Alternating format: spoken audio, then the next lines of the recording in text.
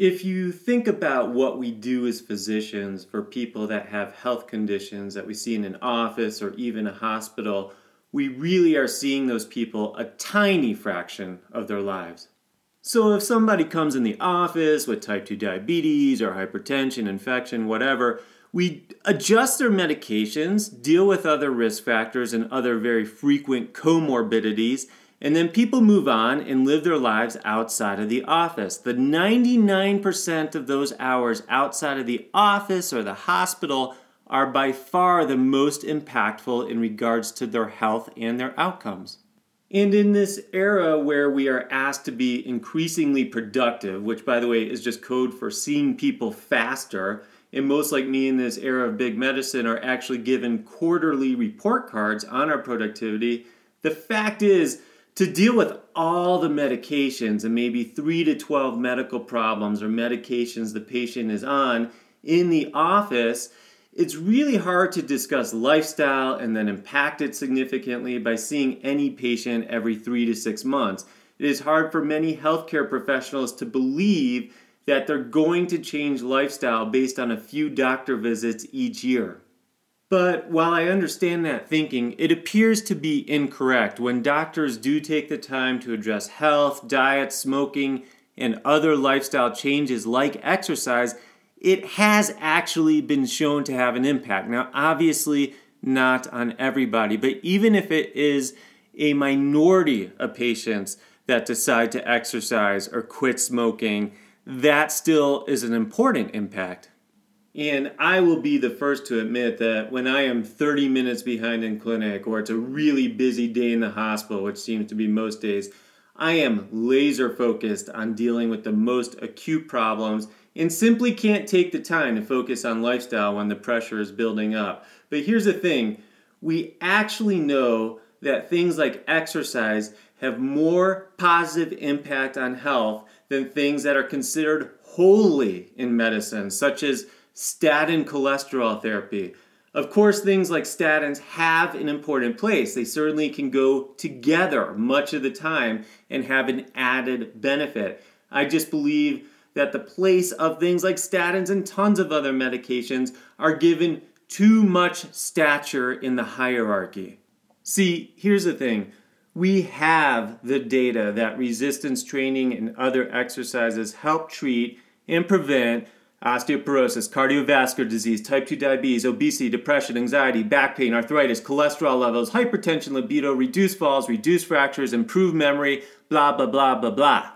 I mean, I get about 8 medical journals sent to me every week at my house, and I cannot remember a single week where at least one of those journals doesn't have a new study about how exercise improves something. I mean, this week, December 20th, I'm looking at the Annals of Internal Medicine, and they have their study and editorial.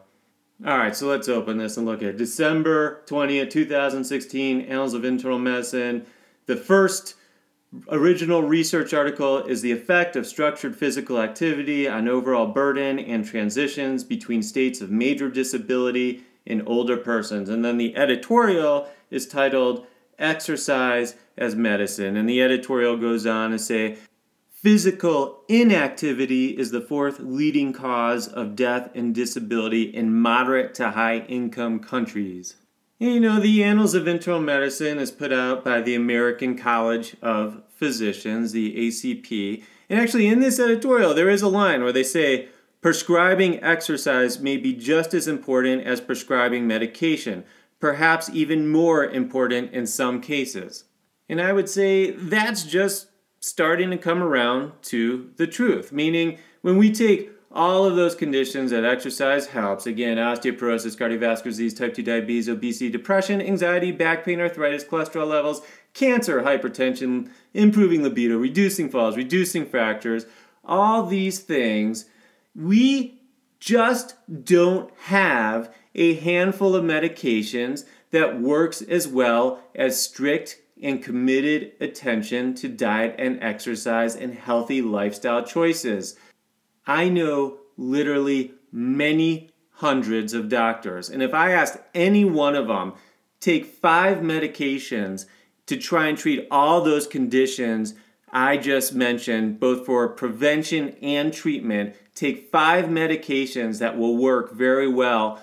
The smartest physician in the world could not do it because you can't treat that many conditions with only 5 medications and do it well. And believe me, this is not a holier than thou argument because I spent years of my life eating like crap, having the wrong mental attitude. Some days I still fall back into that. Weeks I sometimes fall back into that. But here's the thing. The past is the past, and even the screw-ups in the future that you're going to make are going to be screw-ups that you usually can overcome. So it's better to make changes late than never and still try to do the best you can do, realizing that nobody is perfect. Now, to all the medical providers listening to this, and I think most people who are listening to my podcast are medical providers, you know that being a lifestyle mentor and person of support for people you see who are struggling, the more effective you will be. I know you're under stress to get that done and do it effectively, but you already know, because if you've paid attention at all, and the overwhelming majority have, you know that overindulgence in the wrong things and improving lifestyle, diet, health, exercise are all extraordinarily important. You see it day in, day out with your patients. And for friends and family of people that need lifestyle assistance, you actually may be more influential than doctors on a person's health. You have a particular ability to set a good or a bad example for the others around you. And hey, I get it. Some people's genetics are better or worse than others. But even with that, we're talking every week something comes out. So let's go to 2 weeks ago, New England Journal of Medicine. This is from December 15th, 2016. The title of the study is Genetic Risk, Adherence to a Healthy Lifestyle and Coronary Artery Disease. And what's the conclusion? They looked at 55,000 participants. Genetic and lifestyle factors were independently associated with susceptibility to coronary artery disease, but among participants at high genetic risk, a favorable lifestyle was associated with a nearly 50% lower relative risk of coronary artery disease than was an unfavorable lifestyle. So your family may not be blessed with great genetics. Hopefully they are, but if they aren't, it's still all the more important that you be that positive influence on lifestyle, not only for yourself, but those around you. Because again, 99.9% of your life is going to take place outside of the influence of physicians and nurse practitioners and physician's assistants and nurses and dietitians and naturopaths and massage therapists and Reiki specialists, whatever. You get the point. My point is that lifestyle is extremely important. And that's why I think learning how to build muscle and do it effectively as one of the most important lifestyle changes you can make. Resistance training is so important for so many things, both for physical and mental health. So moving on with tips about gaining muscle. One thing I think is important to note if you're a beginner in this, because those of you who are listening who have been doing this a long time already know this, it's that fit people actually learn to enjoy exercise. I know that's hard for people that don't go to gyms to believe, but my time in the gym is me time. I listen to audiobooks and podcasts and music. Mind and body are both important to me, and there's no reason we can't stimulate both at the same time. Some days I find myself listening to medical journals, international news, and music all during one single workout. It's easy to make excuses such as, I just don't like gyms. Just like those who display excellence at work, success at the gym is all about attitude. People who come to love the iron also learn how to channel the pain they carry inside them into a fuel for their lifts. So much of life comes down to how we deal with our pain, how we overcome the massive mistakes we've all made and deal with the indifference of the universe to us. We can spend every day drinking, drugging, gambling, fighting, or go down multiple paths to wallow deeper into misery, or we can turn the negative into something positive. I have no problem enjoying a drink or two or overeating a dessert many a night, but don't turn those things into a coping mechanism. Okay, I want to talk a little bit about nutrition. There's tons that can be talked about with nutrition and fitness. Each time you recertify and certify personal training with the NASM, usually pick one type of specialization to focus in on or refocus in on if you've done in the past. So one of the ones I do is fitness nutrition specialization. And I'm going to take just a small part of that and focus just a little bit of time on protein, because nutrition is a huge part of feeding the muscles properly. Getting in shape can be elusive to many who focus solely on the workout. Your daily routine and your lifestyle are equally important, so the fuel you consume influences the product you build. And likewise, what you don't ingest is no less important than what you do put in. So what I mean by that is the right food is anabolic.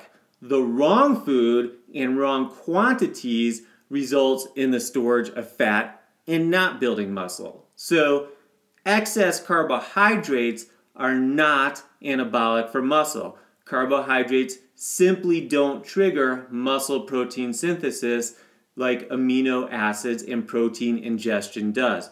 Now look at carbohydrates as a fuel to help your workouts. While carbs are the energy source for muscles, Americans are prone to overdoing the carbs. You need enough to replete muscle glycogen. You also need some carbohydrates because they are protein sparing. If the body doesn't get any carbs, it will break down protein for energy, and breaking down hard-earned muscle protein is a shame. So take these zero carbohydrate diets. They will help you drop a lot of weight during the initial weeks, but pure protein diets frequently cause fatigue and irritability in those performing hard workouts. Being in that state of low energy is not the way to get your workouts done. Carbohydrates are not the enemy. They are an awesome and necessary energy-producing nutrient. Excess carbohydrates are indeed an enemy. The modern diet tends to be overloaded with carbohydrates. The plethora of sugar-containing drinks particularly destroys many waistlines in our culture, and that also includes the falsely marketed so-called sports drinks. They are waistline building nonsense, not replenishing fuel, as they like to advertise themselves as. Now, trial and error may be needed to gauge your optimum carbohydrate intake to fuel workouts without gaining body fat. Now, limiting certain macronutrients, specifically carbohydrates and fat, helps improve definition by helping us lose body fat. Now, the opposite is true for protein. Those wanting to support muscle growth often need to increase the frequency and the quantity of protein consumption. Now, serious bodybuilders, I realize that's not the majority of people out there, but serious bodybuilders consume protein about 6 to 8 times a day. Now, I'm not advocating that for the non-obsessed, but eating protein once a day just ain't gonna cut it for those wanting to gain muscle. And it does not have to always be meat, because killing animals to look svelte has got to come back in some sort of karma. Meats like chicken, fish, steak obviously are a great protein source, but there are other sources like nuts, beans, and numerous others. Whey protein is an animal product that doesn't require slaughter, and it is an amazing protein.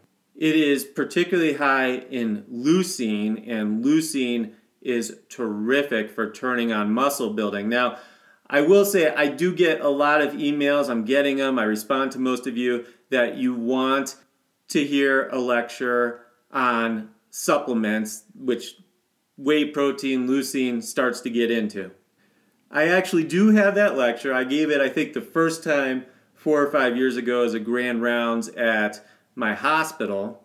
There's just a few reasons why I'm a little bit hesitant to put that lecture onto the internet. And I won't get into all those details now, but here's the point with protein that I was trying to start to get into.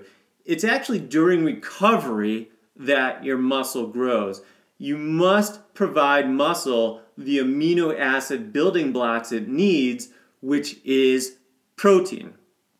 Also, let me take a moment to say, if you have a medical reason to minimize protein, you get kidney or ureteral stones, and protein is contributing to that, or eating meat sets off your gout, obviously there are exceptions where some people need to decrease their dietary protein. Another caution is that people can develop silent kidney disease from tons of different etiologies. That is why I suggest anyone on a high protein diet get your labs checked at least yearly, maybe more often, but at least yearly. And if you have silent kidney disease, the extra protein strain on the kidney may actually lead to more damage. But if you're healthy and you're going to the gym and you're trying to build more muscle, you really probably need more protein than you're probably taking in, unless you're already advanced in this stuff.